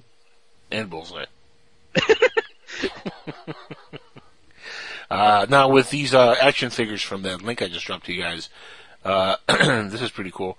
It says on the Star Wars front, you'll find lots of new Black Series figures and much more. Though nothing from Star Wars The Last Jedi beyond the initial packaging. The Last Jedi doesn't open until December 15th, of course, so don't expect too many toy previews until we get closer to the Force Friday the 2nd on September 1st. That's the one toy line I'm dying to see what they look like, the Last Jedi. But you know what? It's funny because I'm looking at the Guardians of the Galaxy 2 toys, right? And where it looks epic, and we get to see what Kurt Russell looks like. I almost don't want to see the toys for the Star Wars one. I want to wait till they should come out after the movie comes out. I don't even want to see a trailer for Star Wars. Yeah, when it comes to the black label figures, I just want more characters from Rogue One in different outfits. Because the ones that I have, they're cool, but they're just so limited, the ones that they have. So I'd like to get maybe Jyn Erso in the Rebel in the Imperial flagger uniform, maybe Diego Luna in the Imperial uniform. Those would be cool to get. That's what I want to see them put out more than spoiling what the characters are going to look like in the next film. If anything, they should just put out more cool Rogue One figures for the line. I'm with Zod though. I don't want to see even a trailer. I don't want to see anything. I know the movie's coming out. Believe me, I know. I'm going to see it. Believe me, I'm going to be there opening day, and opening weekend. I'm going to probably see it 3 or 4 times. So you have nothing to worry about. You're not going to lose my ticket money. So that Disney, just relax. Don't put shit out. You know what? Don't put any other toys out. Don't put any trailers out. Put a very silent trailer. There's something very quick, like maybe a teaser, which just the screen. That's the title. Just a title and a little bit of the music. 5 seconds. Then the actual name, and then darkness. We don't have to see anything else. I want to see a single frame from the movie. You know what? They could do something like what they did with the Force Awakens trailer, though. No, they can have a scene or something, or a quick shot or something that doesn't even end up in the movie. Just something that they completely cut off and it gets tossed on the cutting room floor. And just give me something from that. So when I see the movie, I literally have not seen a frame from this movie in a trailer, because that I think would be a great way to sell the movie. Just to give me something that looks epic. That's it. What if they do it you remember when the Dark Knight and Rises were coming out, they hit the first teasers where it just had the Bat logo and you just heard quick dialogue from the film? Something like that, exactly. So just to build that hype. Star Wars logo just blazing in the black. But the point is, give me as little bit of the actual film as possible, because I want to, when I go see this thing, I don't want to have any preconceived notions of anything. I just want to see it and just, be like a little kid again watching Star Wars at the cinema. Well, because for me, the Force Awakens trailers sucked, man. I loved them for that film. I love them, but you realize now when you watch those trailers how little of the trailers were actually in the film. Yeah, same with Rogue One, and people are trying to be like, oh, they reshot it because they knew they were garbage. It's no, they just used dailies that they had filmed at the time, and they put them out thinking oh, it's just Star Wars, and people will be so excited when the fucking thing comes out, they're not going to realize that, hey, those aren't the same shots that we saw in the movie. I will go I will go more extreme than those 2 movies, and I would show you even less of the actual film. Because they still showed some stuff, but I would show even less and make it so you see literally nothing from the actual movie in the trailers. Give you stuff from the cutting room floor and just leave it at that, and tease you. Completely tease you. I think building that anticipation, especially when it's Star Wars, guys, everybody on the planet knows Star Wars is opening up. There's not one person who's not informed at this point that we're going to get a Star Wars movie in December. Everybody knows it. So there's everybody. Those people that can only remember 5 seconds at a time, they might need a trailer. No. Or at least somebody to remind them. Once December hits and Star Wars is about to come out, believe me, everybody's going to be talking about Star Wars. When Celebration comes out in a couple of months, everybody's going to be talking about Star Wars. Star Wars is, they made $1 billion twice, back-to-back years now. Actually, made $2 billion and then $1 billion. So, and it's probably going to be $3 billion. After this one. So. Force Awakens finally made more money than Avatar, right? It's the toppest grossing film of all time. Yeah, domestically, domestically is the number 1 movie ever. Good. Yeah. Avatar had it was $700 million, and Force Awakens made $900 million, so it blew right by it. But honestly, aside from Doctor Strange, Force Awakens was like the biggest surprise because like I went in, the trailers were awful, just like for Doctor Strange, but the movie just really, really performed well. So like I'm probably not, when the trailers come out for it, I'm just not going to bother watching them just because like I don't think that for some reason it looks like Marvel and Disney, like that section of Disney isn't really good at making trailers anymore. No, I don't think that's the case. I think they make trailers that are like meant to deceive you. So when you see the movie, you're blown away by what you actually see in the film, and you don't have any. And that's what I think what happened with you probably. I personally, I like the trailers. I thought they were excellent for Force Awakens and for Rogue One. They made me think that Rey was going to be a snotty little bitch and like a character that I never got that from that character from the trailer. So that's. Well, it was a pleasant surprise when I went and saw the movie, and she was actually very adorable and a lovable character. So I mean, like it all worked out well, but I mean, like. I didn't like going in thinking like, oh man, I'm wasting money. But again, that's just you because I didn't get that from the trailers. Aside, did you get that from the trailers? No. Jackal, no. They should have put out a trailer of fucking Chewbacca taking a shower, said, this is the new Star Wars film, and you'd be like, that's an amazing trailer, but that's not neither here nor there. You're missing the point, though. That's not the point. The point is that I didn't get that feeling of her from watching the trailer. But like the point I'm trying to make with the toys here, going back to what I was trying to say early on, is that I don't want to see even the toy lines for the Star Wars movie because that's going to tell us what the characters look like. And there's a lot of new characters like Benicio del Toro's in this movie. I don't want to see what he looks like. I want to see that on the big screen when I see it for the first time. He's going to be her dad, so he's going to kind of look like her, I guess, right? No, I don't think he's playing her dad. That's what I read. I thought that they said that Benicio del Toro was going to play Rey's dad in the movie. No, I don't know where you read that, but I mean, see right there, man, right there, you're spreading fake news, and we don't like that around here. Stop spreading fake news out there. Stop doing it. Don't Bro, do it. Something fake I news, read. man. Fake news. Oh, and last week I did spread some fake news. It wasn't Tom Holland that I saw as James Bond. It was Jamie Bell. They look a lot alike, all right? It was Billy Elliot, not Tom Holland, but if you see pictures of them side by side, they look a lot alike. My bad. So I did spread fake news last week, but it was an accident. All right. Anyway, guys, let's see. We got the top 10 box office films for the weekend. The estimates are in. We're going to go over that here in a second. Are you guys ready? I know we haven't seen most of these films, but some of them we have. Number 10 this week, A Cure for Wellness. Made I want to see that, million. man. That looks fucking twisted. It looks good. Really? I haven't seen it. Who's in that? It's Jason Isaac, right? That creepy little guy that was Harry Osborn in Amazing Spider-Man 2 is in it. I don't know the actor's name. Oh, cool. Oh, Dane DeHaan. Yeah, that guy. Yeah, he's a good actor. He's good. Yeah, no, he's good. It's a creepy little horror movie, so he's perfect for the role. Yeah, Gore Verbinski is the director, right? He's a pretty good director, for indie movies and stuff. But I haven't really checked that out. But see, number 9, La La. Looks like a good. Was it number 9, La La Land with 4.5 million against a musical? So I have nothing to say. It's going to win Best Picture and all kinds of Oscars. God, I hope not, but probably. Number 8, A Dog's Purpose with 5.5 million.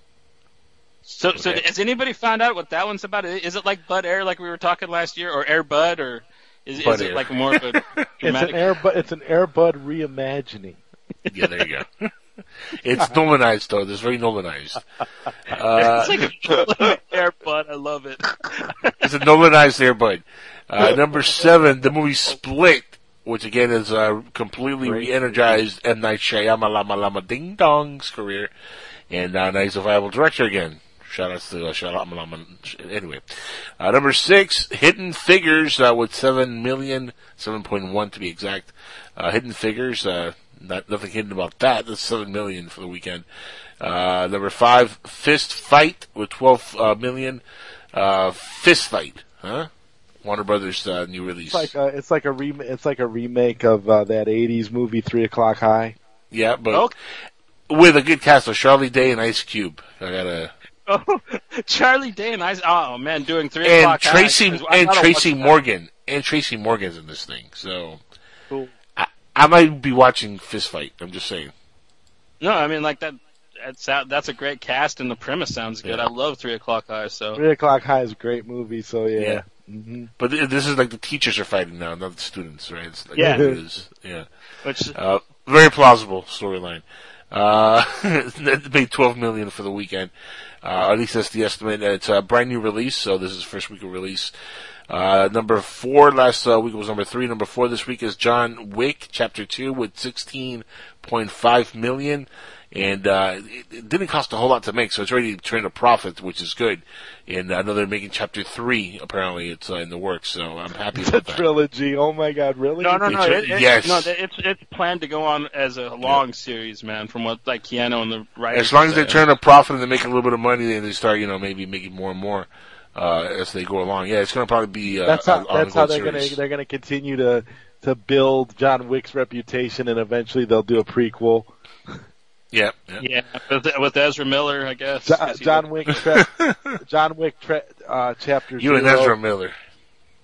Ezra Miller looks like he could play a young Keanu Reeves or Justin Long. Or the kid that does the voice of Ezra on Rebels.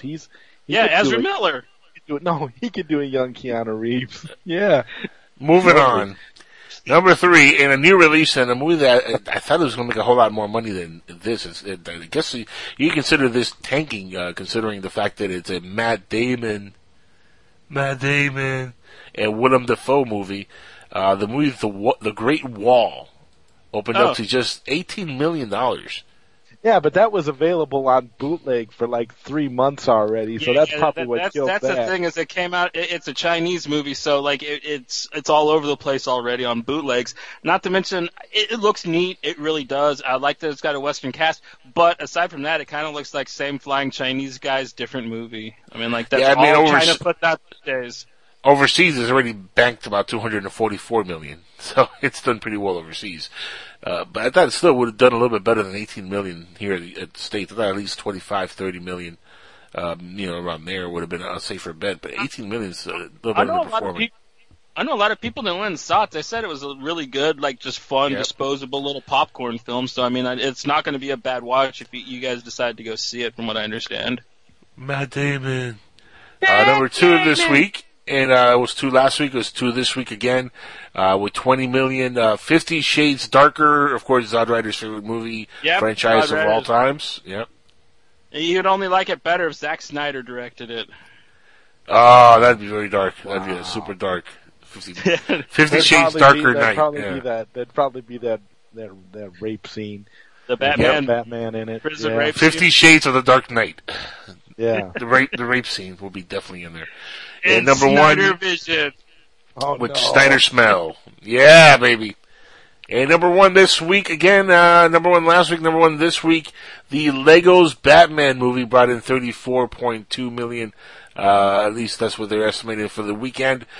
So number 1 again, back-to-back weeks. The Lego movie. Biggest earning, top-rated DCEU movie of all time.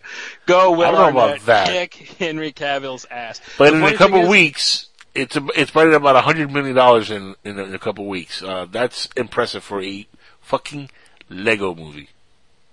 Well, the funny thing is it was on the Jimmy Fallon show. Man, it's got great dialogue. It's a great movie, man. Really, I know. That's what's killing me. It's the best hilarious. DC has to offer. That's the crazy part. I feel so bad for DC. It's fantastic. It's so fantastic. Well, the point is, it's like on the Jimmy Fallon show, they recreated the scene where with Henry Cavill and Ben Affleck, where like they meet each other in Dark Knight, and Will Arnett comes up to him, and they totally snub him and basically tell him Legos don't matter. Which, Will Arnett's the one with the hit film that's making all the money. So Michael Cera's in this thing. Rosario Dawson's in this thing. Ralph Fiennes, whatever you pronounce his name. Zach Galifianakis is in this thing.